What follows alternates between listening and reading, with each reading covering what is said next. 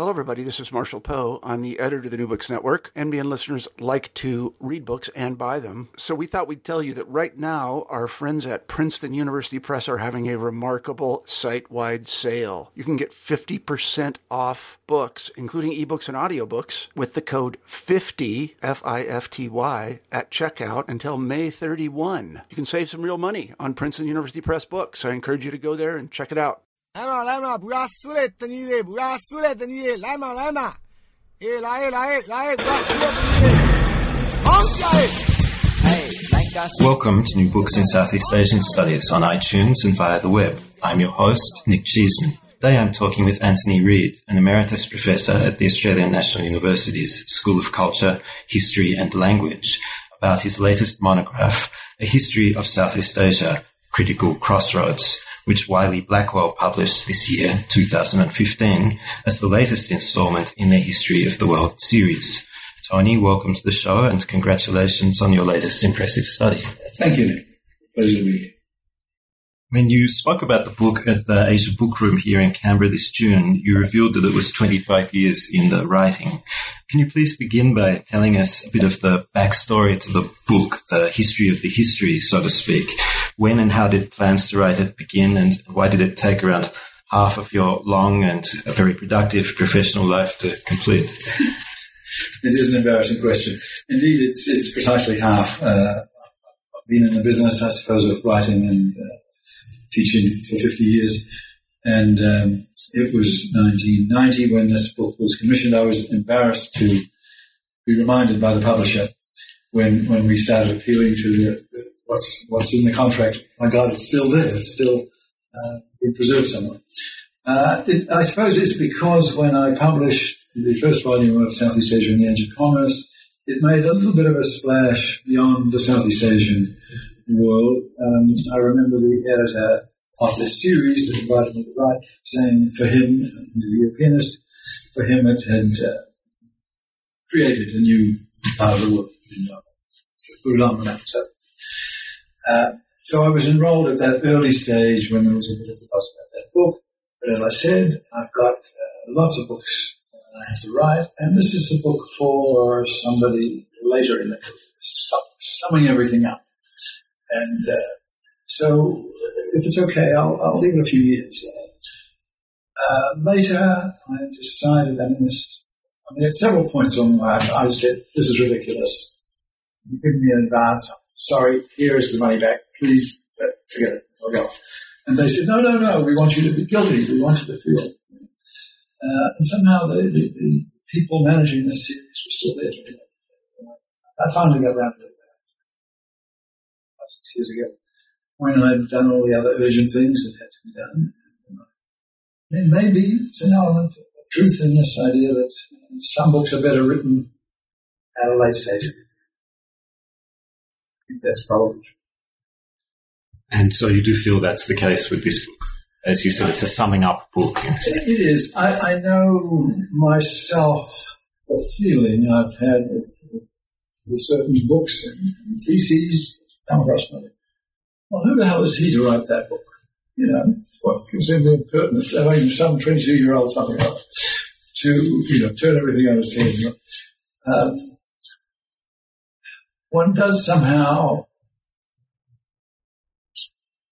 in some ways, defer to the older guys. Okay, well, if somebody else had done it, I might have said, ridiculous hubris to skate so lightly over the whole thing. But, in one sense, I have got beyond that and feel as if, I felt in writing it as if I was saying everything I needed to say about Southeast Asia, of a big picture Southeast Asia. And there's lots of books I still haven't written that I would have liked to write. But in terms of the big picture, gender, for example, I always thought I should write a book about that. Religion, I thought I should write a book about that. But at one level, I've put it all. Well, let's turn to some aspects of that big picture. You mentioned gender, and that's one of the themes that runs throughout the book. You talk a lot about the role of women in Southeast Asian economies and societies and suggest that that role has been grossly underestimated. So can you speak to that aspect of the book and why you think that's the case? I came up with this idea in the 80s, I guess, when I was writing the book that became Southeast Asia in the Age of Commerce. Discovered from reading all the accounts of outsiders who come into this region, whether it's mainland or island Southeast Asia, the same kind of shock on the part of travellers in the 16th, 17th, 18th, 19th century, that women are doing so much of the work, that women are doing all the business, the marketing, buying and selling. It was a shock for Chinese, and it was a shock for Europeans, and it was a shock for Northern Indians. So, but all of those peoples found that they had to deal with women, and indeed to find a woman, to live with a woman and split the business with her was extremely advantageous.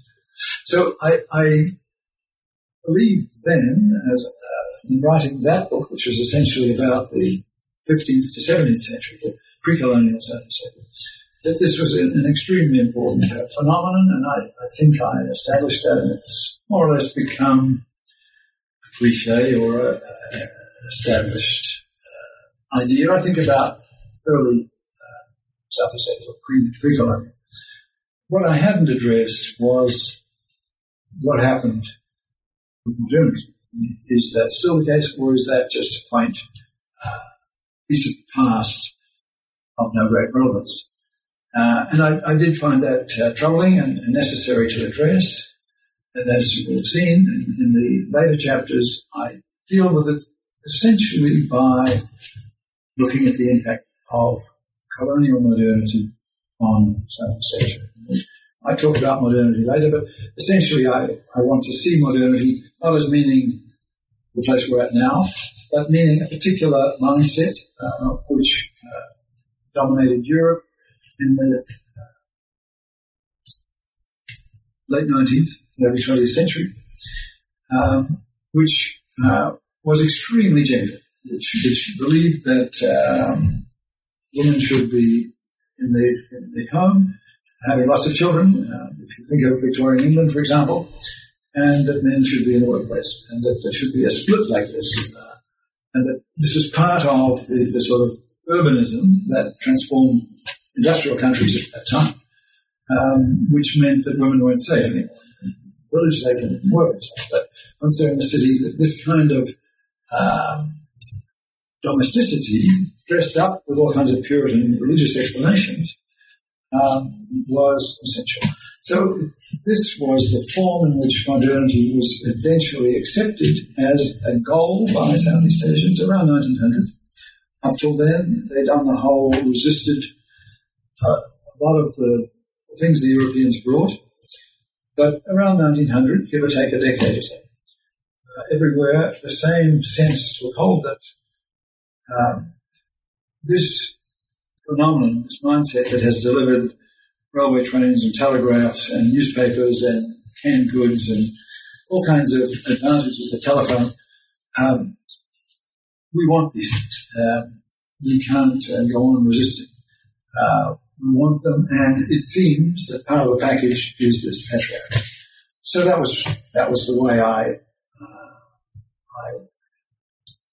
looked at this. Basically, that modernity as in part a means of controlling women and domesticating them, but unsuccessfully in the end.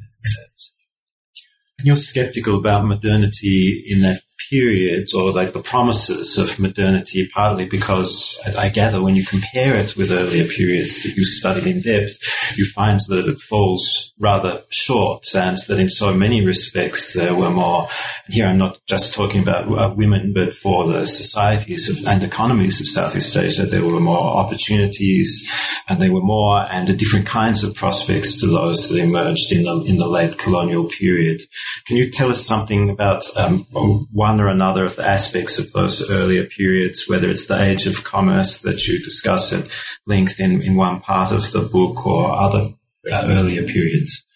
You mean what went wrong, as it were? Something that was flourishing in that area? Well, for instance, you refer to how the infrastructure that the late colonial period brought mesmerized, I think is the term that use historians, led them to think of this as a period of high industrialization and economic growth. You say that evidence is now emerging that even in the age of commerce, in actual fact, as a result of the interaction of Chinese merchants and traders, there was a greater amount of economic production and exports from the region compared to subsequently. Thank you. Yeah, I'm glad you picked up that point. Indeed, I've spent some time arguing that. In the age of commerce, I mean, that was a particular period when trade brought great benefits to Southeast Asia, when Southeast Asia was, in a sense, the center of the unification of the world, and that it was the place that produced the spices, which Europe went crazy about, and that, of course, the reason that Europe discovered America and discovered Asia was that they were often pursuit of the spices, which essentially located in Southeast Asia. So it gave Southeast Asia a central role and brought enormous sudden wealth to the trading routes around Southeast Asia. That period ended in what I call the 17th century crisis, partly, most obviously, because the Dutch trading company, the Dutch East India Company, succeeded in monopolizing the key spices and therefore reducing the benefits for Southeast Asians from the spice trade to almost zero, but harvesting great benefits for the company itself, at the cost of huge infrastructure to control everything, to build forts and jails. But even after that setback, which was a crisis and which did lead to a period when foreign trade seemed much less attractive, and there was a kind of vernacularization of Southeast Asian societies. You have another boom in the late 18th, early 19th century, which is essentially generated, as you say, by Chinese, by Americans, by others breaking the monopolies of the English and Dutch, and giving rise, again, to a more rapid period of export growth. And that's the only thing you can measure. As economic historians have relatively few tools that are really concrete and satisfactory for the period before the 19th century, but export trade, international trade is the key one, and this certainly grew strongly before high colonialism than during. High colonialism was actually a period of macroeconomic stagnation. That's now clear, where colonial writers tended, I mean, they hadn't done the sums, I mean, there was much that hadn't been done, couldn't have been done then, but they tended to see the story as one of building the infrastructure, the railways, the harvest. Let's go back to some other themes in the book, and we'll return to these points shortly. And if you don't mind, I'd like to talk about the state. You tend to write against studies that emphasize, or perhaps arguably overemphasize, the role of the state, studies of state formation with which political scientists fund. Why is that the case? And again, can you pick up on some aspects of the book that speak to this position you hold? Well, thank you. I say at the beginning that I think Southeast Asia is a good place to start on a project of de-emphasizing the state. But I really see it as something which historians have been trying to do of late and have increasingly realized is part of the modern mission. History as a discipline arose with the European nation-state in the 19th century, and it believed that its task was to chronicle the rise of those states. Looking back on it, now that we've become rather critical of nationalism, it used to be part of our genes perhaps, or at least part of the way we were brought up in the 30s, 40s, 50s, 60s. But now that we're more critical of it, we can see that it's a particular phase, and that what we were chronicling as historians was necessarily exaggerating, might have been, that particular story. It gave us a storyline. If you think of English schoolboys being able to recite the Kings of England, or Australian schoolboys being able to recite the Prime Ministers of Australia, as if that was the key thing. I mean, that was the storyline. It's the politics, it's the state that provides a story. Now, once you say, well, really, is that the most important thing you can say about the past? There's one Prime Minister replaced another, or one king? Of course it isn't. Southeast Asia, as I say, is a good place to show how other stories can be seen to be much more important, because the state really was late to make a big difference in people's lives. That's my take, that this was a place, a part of the world, where stateless peoples were able to remain stateless right up until the end of the 19th century. Indeed, in some places, even now, hardly aware of the state, particularly in highlands and small islands, and these sort of refuges of liberty, you might say, being free of the state. It enables you to think, well, I mean, but do they have a history? Of course they have a history.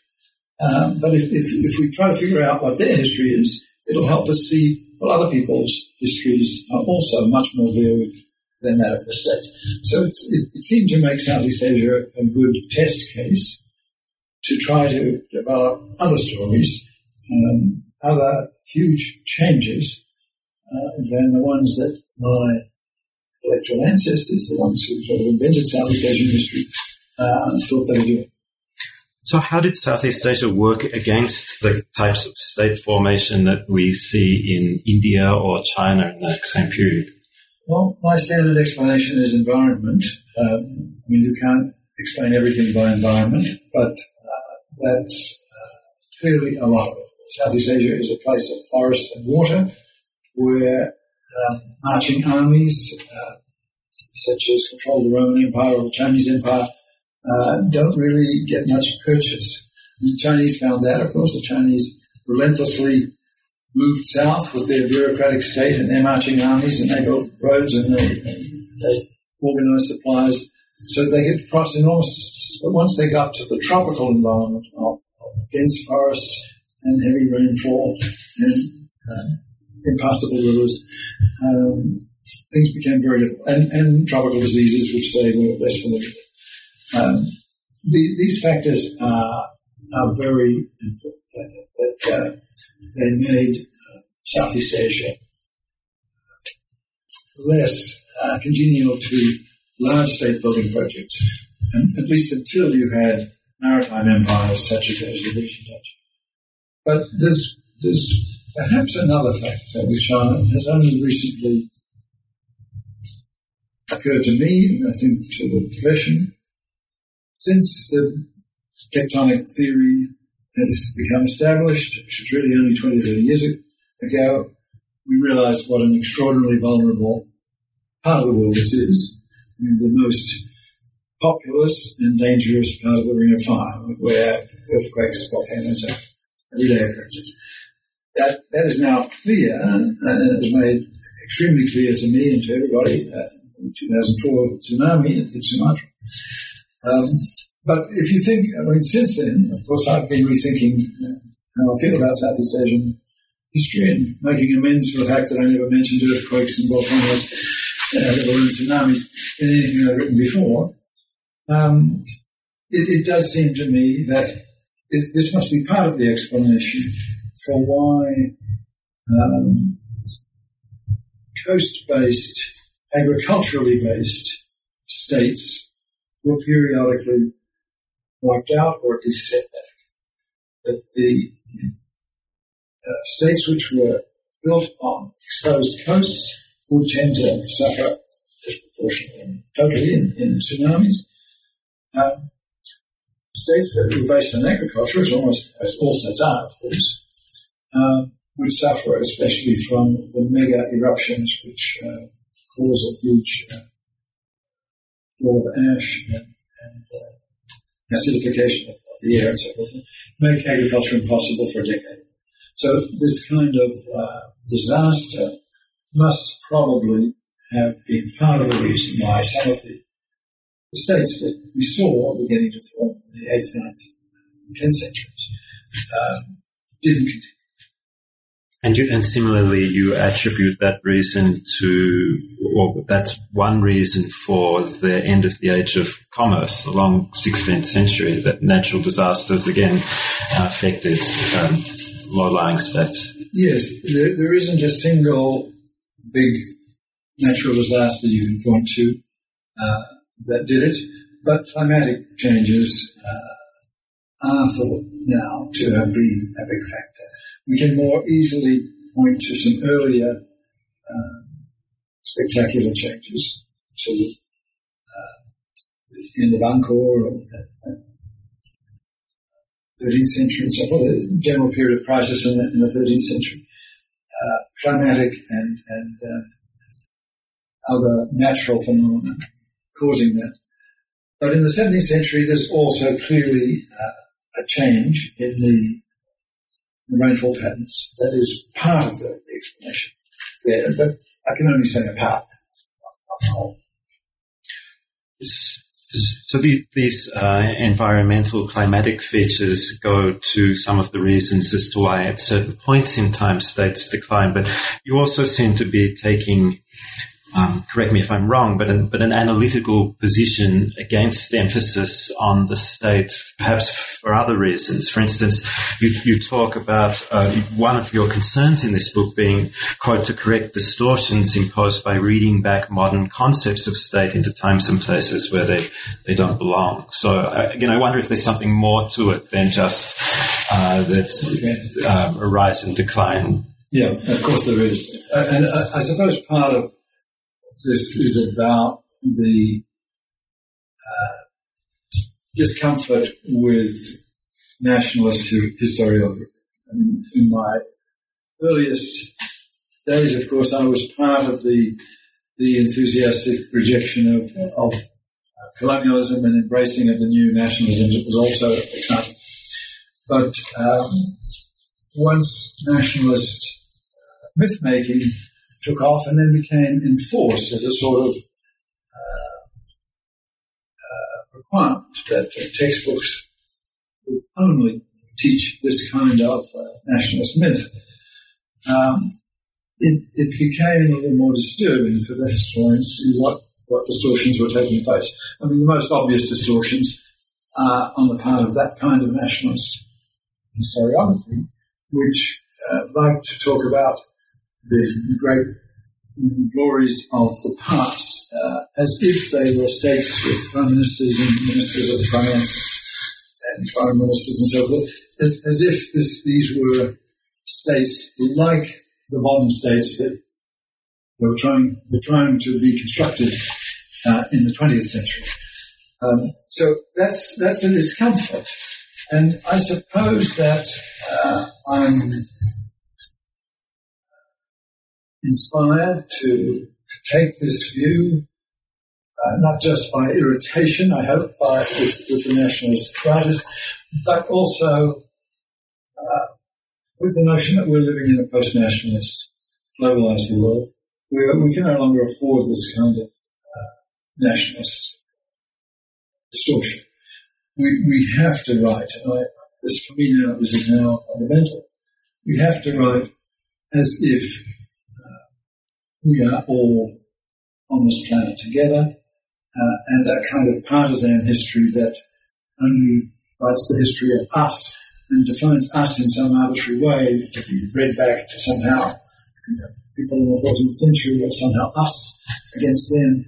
That kind of history is not only wrong and a distortion, but it's destructive of the kind of world we need to live in today. So one of the features of Southeast Asia that you speak to throughout the book in these terms is an expression used that I like is civilization without cities.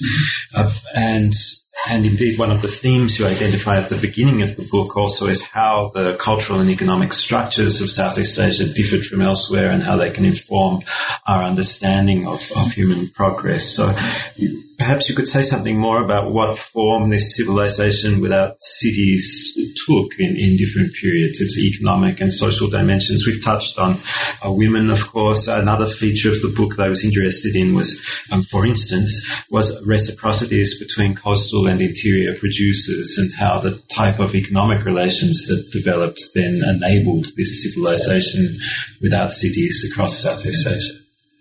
I recall at the end of the book, where I'm trying to be upbeat about, saying that despite a lot of manifest dangers and problems with militant religion and conflicts of all, what holds Southeast Asian societies together is a sort of inherent valuing of civility in social relations, which has come. So I think there is something in this, that pattern of valuing interpersonal harmony,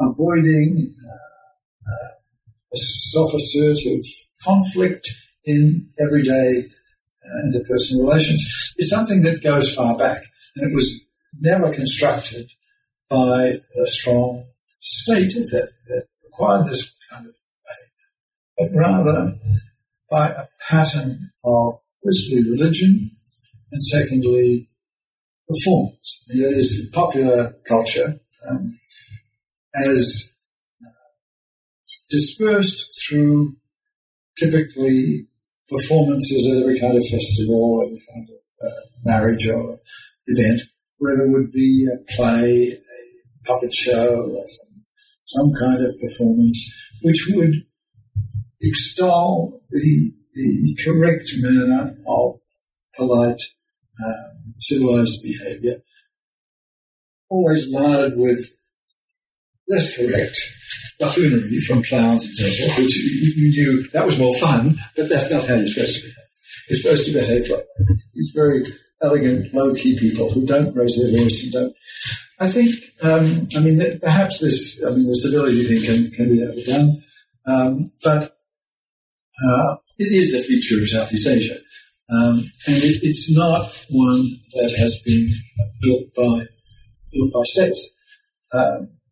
If we think also about what created a Vietnamese culture or a Javanese culture or a Burmese culture, sure, there were states that embraced most of those people who speak those languages and embrace those cultures, but for rather short periods. Very short periods in which we can really say some sort of state is coeval with that civilization. In the Vietnamese case, as we know from the time when Vietnam started to expand down the southern half of what is now Vietnam, from the very beginning, it was two Vietnams. It was not a state, it was two states. And they varied greatly. The expanding one, the southern one, was, of course, extremely heterogeneous and engaged with Cham, Khmer, and Montagnard. And yet, a Vietnamese culture emerged, even though there was a very short period in which there was a state that was only about a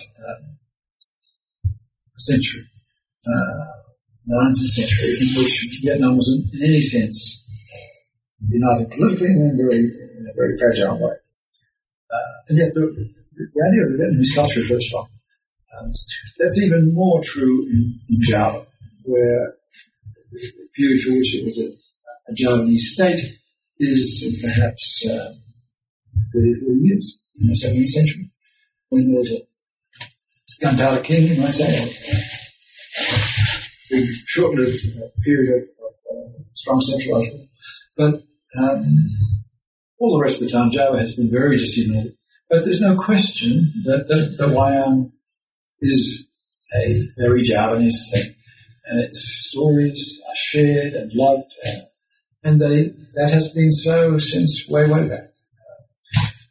It's described even by Raffles back in the 1800s that this is how the culture is transmitted. This is how people know what their culture is. In China, people knew what their culture was essentially, at two levels. There's the literati written culture of the classics, which is state level what holds us together. There's also popular religion, of course. But the state level thing just didn't really operate much in Southeast Asia, except for, to some degree, limited degree here. It was rather the popular culture thing and the popular religion. So you would be saying to someone who visits Southeast Asia and goes to the sites like Bagan, Angkor, or Borobudur, that what they're looking at are really exceptions to the story of Southeast Asian history rather than the centerpieces that they're so often held up to be? Or have I perhaps misinterpreted your work? It's a good question. The Angkor in particular is hard to fit into my scheme. But Bagan and Borobudur, I'm quite happy to embrace as and to have re-examined what are they really? Are these royal cities, or are they great sacred centres of popular life? I have no doubt that it's the latter. If we think of Borobudur, the historians, the early historians, struggled hard to find kings that could explain this, how this thing was built, and how they could explain that, not that far away, about 40 kilometres away, was wonderful Hindu buildings built at the same period. So how there could be two different strong states doing different things. The truth, I think, particularly with Buddhist monuments, is that these were built by the donations of ordinary folks, or at least the great plurality of folks. So they had some resources that could do. But we have inscription evidence of lots of these people in Bagan, all the people who built different temples, and it's not different. So that's never, and that's why there were just so many. Angkor it does look like a big, bad bureaucratic state, and it's not nothing that it's called Angkor. It's actually Nagara, that's a state. And I believe that there are some environmental reasons why that became a very successful polity, controlling the waterworks and the cycle of agriculture in the area north of the John West. It's a particular advantageous location, which they worked very well for several centuries. But even so, the new work on Angkor is seeing vastly more plurality than the early. The early work saw it as a succession of Jayaraman, the first Jayaraman, the second Jayaraman, and that these guys did it. Now, I think the archaeology is revealing that the big temples of Angkor are replicated, and the irrigation works of the centre of replicated in all kinds of other small things in a similar way, as if to say each community had its own hydraulic system and its own religious system, so that it wasn't purely centralized. Much of the discussion that you have around the Nagara polities concerns Indic religions, but when we get into the later periods, we see increasingly the story is about Islamic traders, the Portuguese emerging with their particular brand of Christianity, and indeed the emergence of what you describe as the first global war fought out in the Indian Ocean on religious lines. Can you say something about that aspect of the book?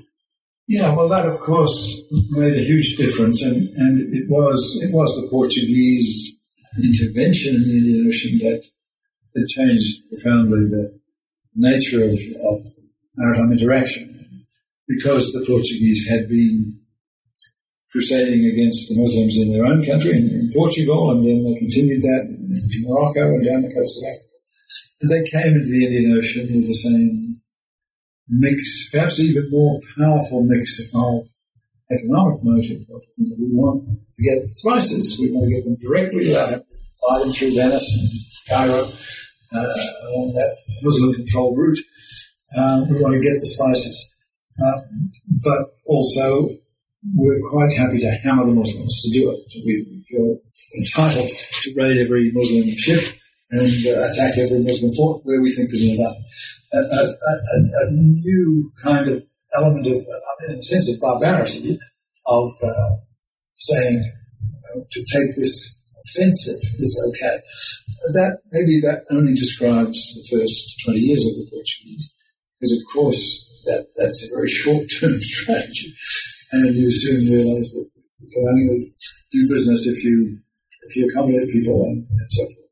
But it did create a Muslim reaction. It did create an appeal from all the Muslim centres around the Indian Ocean to the big Muslim power of the world, which was Ottoman Turkey. And the Ottomans controlled both ends of the Suez, now sees the Suez Canal, the Eastern Mediterranean and the Red Sea and so forth. So they appealed to Turkey. Send some fleets out, get these guys out. They appealed on religious grounds, of course. Turkey controlled the holy places, Mecca and Medina. And we want to do our pilgrimage to Mecca and Medina. The Portuguese are appealing, please come.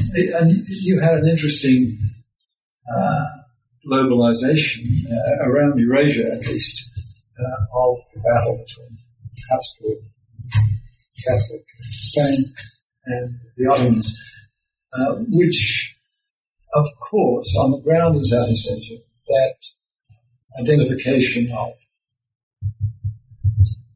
political interest, religious interest, economic interest in the polarization between Portuguese and American, that profoundly changed things, and it meant that, for me, that's a decisive moment in the definition of who's an Uplander and who's a Muslim in the Muslim parts of southern South. Islam became a political project, which was an economic project, to dominate the spices, keep the domination of the spices, and to attack the Portuguese. And then, therefore, to attack anybody who wasn't on this side of that contest. And so those who felt themselves attacked, who had not been Muslims, had felt they could do business with the Portuguese, tended to retreat up to the hills and become what we call stateless people, become the Highland savages, whatever, of later times. I mean, this is part of my story of how to give stateless peoples a history, to see that they were not always stateless peoples. They were not essentially different linguistically and ethnically. They're the same peoples as a lot of peoples, but they, at this point, find themselves as having rejected this sort of package. Here you have some affinity with James Scott's work on Zomia, and you say that he worked out a similar set of ideas and drew them together for the uplands of mainland Southeast Asia that you had already been thinking through on the archipelagic regions. Now, if you would like to discuss that aspect of the book any further before perhaps we turn back to modernity. Well, I know Jim Scott pretty well, and ever since he was a graduate student in Kuala Lumpur when I was just starting my career. And we've exchanged thoughts on this a lot. He wants to tell you a little bit. Certainly he's influenced me, who didn't. When the book came out, this was a real broadside. I mean, I knew, we were talking about these ideas of statelessness being a choice, being something that actually prefer freedom. It's in effect freedom from the constraints of but when he wrote that manifesto, The Art of Not Being Governed, I felt, well, okay, this releases me, but I don't have to, make this argument. It's loud and clear. It's much more loud and clear than I would have dared to do, and indeed very ably done. Of course, he sometimes overstates it and doesn't allow too much room for what are obviously the beneficent consequences of having a state. There are lots of reasons why life is less nasty, brutal, and short when you do have a state. But so I took that as part of the toolkit I had to deal with since it came out just as I was getting this thing to a final stage. And the other book that came out, of course, a little later was Rick Lieberman's book, which in a sense is an opposite book. This is a very big book tracing the way in which the state did expand. Southeast Asian state expanded, he's arguing, in the same way that the European state, the Chinese state, that the states became ever more large, centralized, culturally integrated. So they seem to be both saying irreconcilable opposite things, but in fact both, of course, expressing the truth, an important truth, but part of the truth. So I hoped to steer a course between these two. But clearly, in terms of novelty, what I have that's new to say, I am more to Jim Scott in that, although, as I say, discipline and what I do like project, but in terms of being excited by this idea, how do we give stateless peoples a history? How do we acknowledge that the state isn't the whole story, that it isn't as if, you missed the bus, so you don't exist. The bus is the state, and it's going in this direction. If you missed, I'm sorry, you don't have it. We have to do better than that. And I was excited by that challenge. Yeah, excited by that challenge. Well, whoever comes out on whichever side of that argument, it's clear from your text that, and indeed from others as well, that, as you put it, with the emergence of high colonialism around about 1880s, one of the key changes was the ending of autonomy for state evaders. And you point to how the fixing of borders had been part of a state practice for a long time, but there were really very new implications in this period.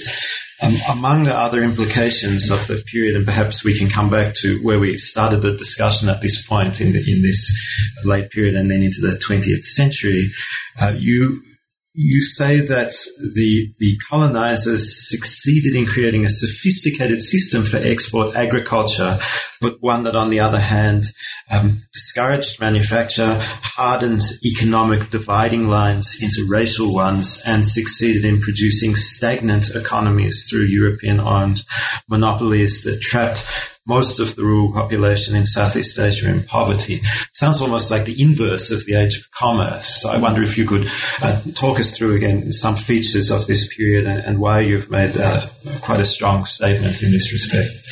Yes, I suppose this is my economic historian's judgment of high colonialism in a way that's, I suppose, it's true opposite to some of the books I read when I was a student, a long time ago, which saw the infrastructure being built as if that was the birth of the modern economy. In some ways it was, but it was not the birth of entrepreneurship. It was, in a sense, the death of entrepreneurship. Because these were government-linked enterprises, especially in the 19th century, and before, it was an entirely state company, a monopolistic, mercantilist enterprise. Even in the 19th century, it was much like that. Even when the colonial powers adopted what they saw as a liberal policy of allowing investment from all quarters, the Europeans in Southeast Asia remained a small group who knew each other, who had cozy arrangements between private enterprise and companies, where the degree of real competition was rather low. What you had in each of these colonies was a hand, 4 or 5 big banks and big companies and big, as they call trading houses, Morrison Prosper and the city, that handled all the business, that were very cozy with government. They all went to the same clubs and so on. And really, the great majority of the population were not part of that. And then you had the Chinese, who were not just that they were entrepreneurial inclined. Of course, they were. They were, as an immigrant group, every immigrant group is inclined to have to find that they get into business because they can't get into agriculture so readily. So they were that way inclined.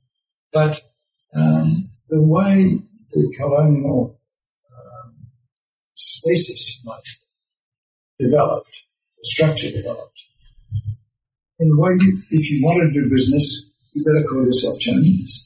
If you wanted to do agriculture, you better call yourself Burmese or Javanese or something. Of course, in the Burmese case, we have to meet Indians as filling most of the roles of Chinese elsewhere. Part of this, I venture the idea somewhat, perhaps tentatively, because it's unknowable fundamentally. But I did try to link the failure of the indigenous population throughout Southeast Asia, or if you like, their retreat from entrepreneurship, to the maleness of the colonial project. The colonial era and colonial establishment, whether government or business, was entirely male. There was not a woman in sight. And so modern business seemed to work that way. When the modern European businesses, or indeed Chinese businesses, to a somewhat lesser extent, but even Chinese businesses also were male, looked for indigenous partners, they looked for men. Always. Now, men have not been very good at that. Because men in Southeast Asia have to worry about status. Status is extremely important. And status is hard to reconcile with doing business. Status meant you had to look as if you're a rich dude and you don't care about it. You're above that sort of stuff. No, yeah, take it. They left that kind of business, the haggling, if you like, to their women did it rather well. Women didn't disappear from business, but on the whole, I mean, the story of colonialism is what happened to the indigenous middle class. There's no entrepreneurs. Southeast Asians became an aristocracy, a tiny aristocracy, who did government and peasantry. So most of Southeast Asia was peasantized. And the structures simply made it very difficult. The gender structure among made it very difficult for indigenous people to get into it. And that's still a marked problem with most of Southeast Asia. But it's, of course, become less so, partly as women have got back into business. So, in particular, most strikingly in the Philippines, which is one of the world leaders in terms of female entrepreneurship. You seem to suggest that more generally women in Southeast Asia are relatively more mobile and liberated than their counterparts in many other parts of Asia and indeed around the world. As a result primarily of their pre-colonial heritage and the continuity of traditions from earlier periods, then what, in a sense, look almost like perverse claims of the late European colonizers that they somehow had something to do with the liberation of women, when your suggestion is that it was very much the opposite. I am suggesting that, yes. What the claims about liberating women are especially directed at very aristocratic women. So the King and I story of Anna Renaud, which of course became very popular, is a story about a unique monarchy, surviving monarchy in Southeast Asia, which was exceptionally. The monk could only became king and stopped being a monk when he was about 55 years old, I think, but he had something like 40 wives and more than 100 children. So that was a bizarre world. The reality, well, the other part of that is that liberating women or protecting women, it was, of course, in the colonial era, it wasn't about liberating, it was about protecting. So the European idea was that women should not be out there in the workplace in dangerous situations where they might be exploited or something. So, I mean, there was a protective idea. There was the early, perhaps one of the earliest attempts by the International Labour Organization during the League of Nations time in the early 1920s.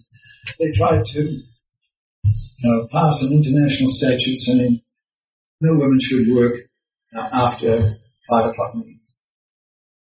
Anyway, and in Holland, they signed up for that because very few women worked in Holland anyway, certainly not respectable women.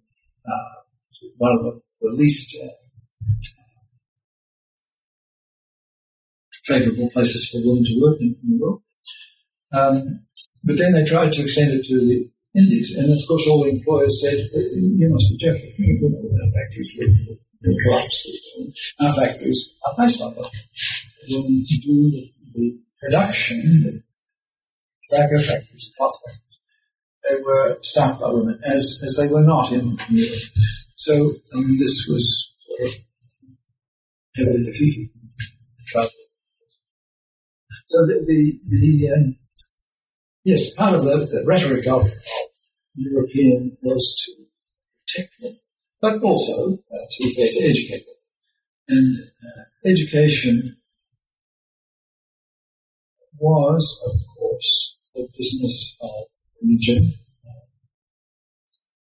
mostly, and all the religions, all the major religions in Southeast Asia, of course, external to Southeast Asia, they all came from much more patriarchal places, and they all were very patriarchal. They all thought our kind of sacred education is only for men. And so, in that sense, the Europeans did protect it. They brought the idea that even the moderns should educate. I'm going to jump to the final parts of the book, and listeners are going to have to take a look at the text for themselves to learn more about the revolutionary and nationalist movements of the pre-Second World War period. After the Second World War, we turned from high colonialism to high modernism, and one of the aspects of the work here that struck me was you talk about the paradoxical, unprecedented embrace of modern European cultural and political norms. So what happened in this period that there was this seemingly paradoxical embrace? I do think, it is paradoxical. We did imagine, I suppose, when we first embraced these revolutions that brought independence to Southeast Asian countries, that it was some sort of return of Asian culture. But in fact, the people who inherited those revolutions were exceptional, truly exceptional modernizers. The Europeans had, up until the First World War, and then I'll say that 30, 40 years before 1914, the Europeans had also had a lot of confidence in their model, that only the European model really works for the world, so we can cheerfully try to impose it on everybody, European type law and commercial norms and so forth. But they never thought of imposing this in the cultural or religious domain and changing people's habits and dresses. But the new revolutionary states actually did dream those dreams. They imagined that what we would do was build new Indonesians, new Filipinos, new Vietnamese, new Burmese. That we would build a new modern country that was united by the revolutionary struggle and by all the wonderful education and so forth we're going to introduce, not by its cultural distinctiveness. Indeed, the cultural pattern was very diverse in all these countries. But it seemed to matter little. So for a while there, in the 50s and 60s, there was a distinct downplaying of the traditional and the Asian. And I mean, there's obviously the embrace of Western dress, for example. I mean, how did that happen? Why did it happen that everybody suddenly started looking the same? I mean, in a sense, it happened everywhere in the world, but much more so in Southeast Asia than in South Asia, where stress is still quite common, and many things in India are still much more entrenched. So, particularly the revolutionary countries, Vietnam, Indonesia, Cambodia, it's epitome in Pol Pot's Cambodia, ghastly, according to this. But also Singapore, you know, with the extraordinary chutzpah of Lee Kuan Yew, to think that he could totally reinvent the society. From people, kampong dwellers living in little villages with coconut trees and chickens running around, to put them all in 15-story apartments where they all had to mix with each other in a strange unprecedented. That was social engineering of a colossal scale. So, I mean, Pol Pot's breathtaking, appalling idea that, you know, you impose a single model and throw out everything traditional about Cambodia and all of those past and everything, you go, was a sort of radical extreme, but even somebody who is generally seen as socially conservative, like Lee Kuan Yew, was very convinced that this first generation was entitled to make these sort of changes. And indeed, because of their status as the bringers of independent state, almost could. Not in terms of constructing something new, but in terms of casting off the many old things. So there was a lot of cultural loss, but I think out of it came, for better or worse, out of it came relatively coherent nation states. That's the extraordinary thing. That's, I suppose, one of the extraordinary, unexpected phenomena. Unexpected if you were living in pre-independence Southeast Asia, any of these states. I think you would never have expected that there would have been a single education system which would ensure that everybody throughout these vast, sprawling societies spoke the same language and thought, was educated essentially. So what does it mean to talk about Southeast Asia today? Is the idea of Southeast Asia still relevant as it once apparently was? In some of the things which I talked about in earlier periods as uniting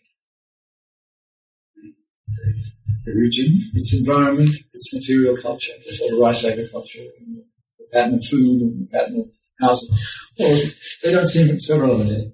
And everybody lives in cities. Everybody, in a sense, is, to that extent, like the rest of the world. The environment is much less important once everybody moves around in air-conditioned shopping malls and so on.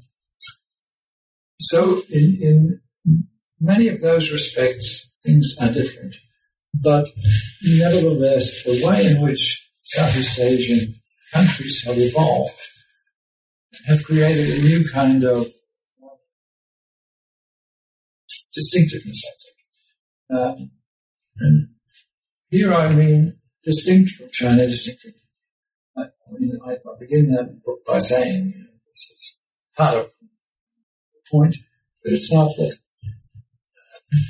you just have the derivative bits of Indian culture and the Mahabharata and the Ramayana and bits of Chinese culture or Vietnamese Confucianism and so on.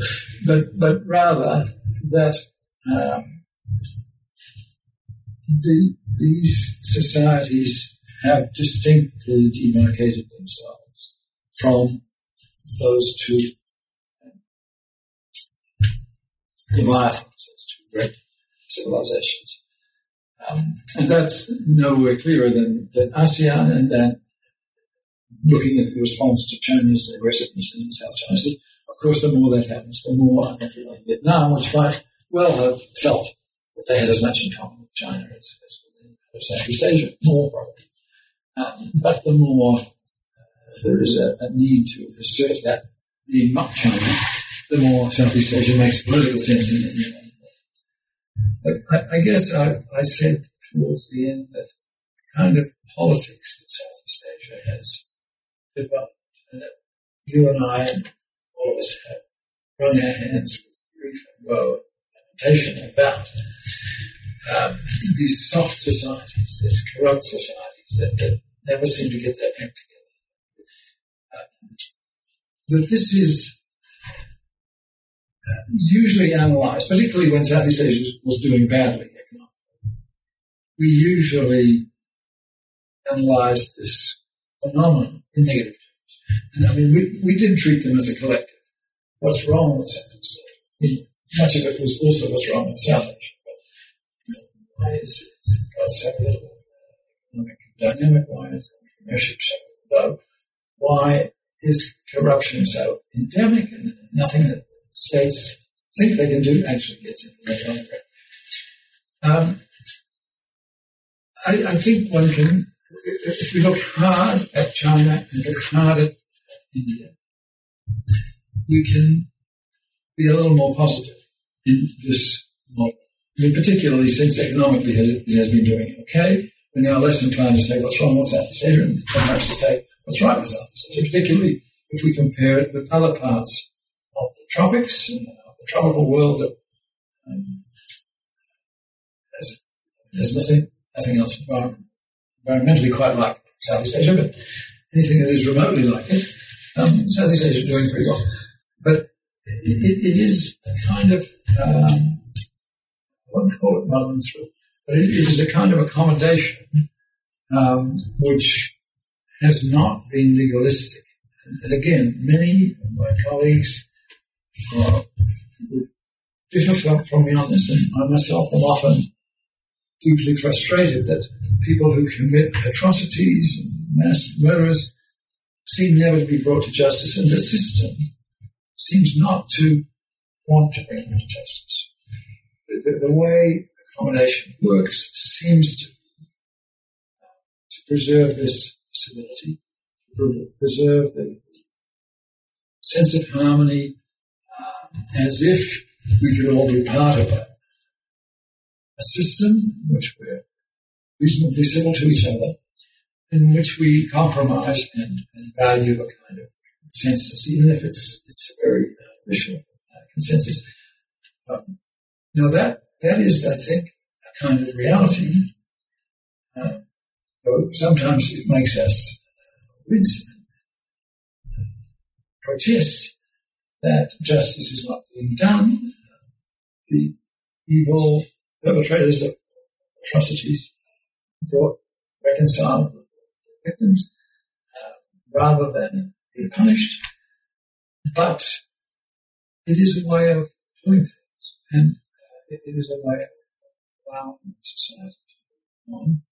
And if one compares with either China, which has a strong state that can get things done, but totally unaccountable state, totally zero marks when it comes to democratization,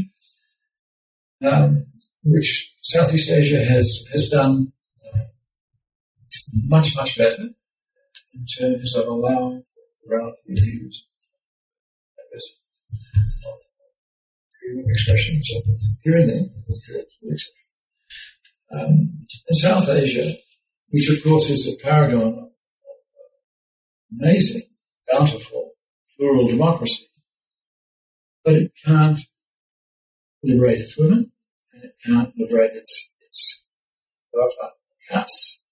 And that's an appalling failure of the modern state. So, in between those two, little comparisons further afield, the Southeast Asian experiment, such as it is, which needs analysis and needs better minds than mine, and much more research than I've been able to make sense of it as a whole. But I do think it's A, something distinctive, and B, something critical, to go back to my word, something critical for the world to look at and ponder as to whether this is as worthy of attention as either China or Tony, at the end of an interview about a book that took a quarter of a century to write, I fear that my closing question may sound a little bit impertinent, but we do have a tradition, for better or worse, on this podcast of asking interviewees what they're working on now and what we can expect from them next. So do you have, I'm sure you do, but would you like to share with us what's going on at the moment by way of another project, and what can we look forward to from you in the future? Well, perhaps three things. Firstly, most importantly and immediately, I feel with this book I've really paid my dues. I've acquitted my obligations to my profession, said, well, if I had something to say, it must be there. If it isn't there, I had every opportunity. So I feel liberated to write my novel. I guess we all sooner or later have to write a novel. So I'm enjoying playing little games and writing my novel. But there's also some other things. One day somebody should write a history of Aceh, and I suppose it should be me because I've done a lot on Aceh. A place I couldn't. One has to be hesitant about writing a national history. I think these days, I have never done it. I've never written a history of Indonesia, Malaysia, any country. I've been asked to do so. And to do it for Aceh when it was in a state of revolt would have been a highly charged and political thing to do. To have to say, well, this is a separate place that has its separate history. But now that peace is restored and Aceh is democratically part of Indonesia, I feel I perhaps should do that, although I've written quite a lot on Aceh. And the third thing is that I get a bit stirred up about is the natural disasters that I mentioned before, that ever since the tsunami in 2004, I've been sort of rethinking what the past must have looked like and realizing it must have been pretty scary at times. It must have been horrendous. And therefore the future, this will recur. And if we had another eruption tomorrow on the scale of even Tambora or Jani in the 13th century, Tambora in 1215, and Jani in 1256, and some others we don't know about, but even those two, which they must recur, then this will be an extraordinary challenge.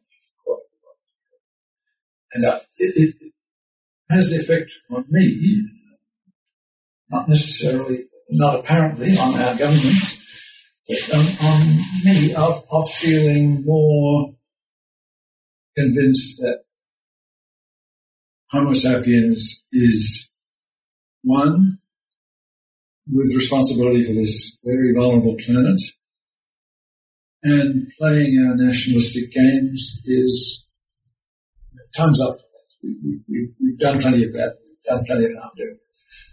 It's time to regulate this rationally, and it's time to prepare for the big disasters when they come, and we have to prepare collectively for those, and it should humble us. As in a sense, the tsunami humbled Indonesia and made it realise pursuing this military solution of killing every separatist in Aceh just is obscene when such a natural disaster. I think something like that should make us pull together and think harder about it. So I will play with that theme and try to work harder on understanding past disasters and therefore future disasters. And try to berate our government. Adjust its sights. Professor Anthony Reid, thank you so much for speaking to us today about a history of Southeast Asia, Critical Crossroads. It's been a pleasure and an honour. Thanks very much. And thanks to everyone for listening. I look forward to having you join me again for another meeting with an author on new books in Southeast Asian studies. And if you have time, do check out all of the other great network channels like New Books in History, where this show will be cross-posted. Hey, like I said, the 10 to vote.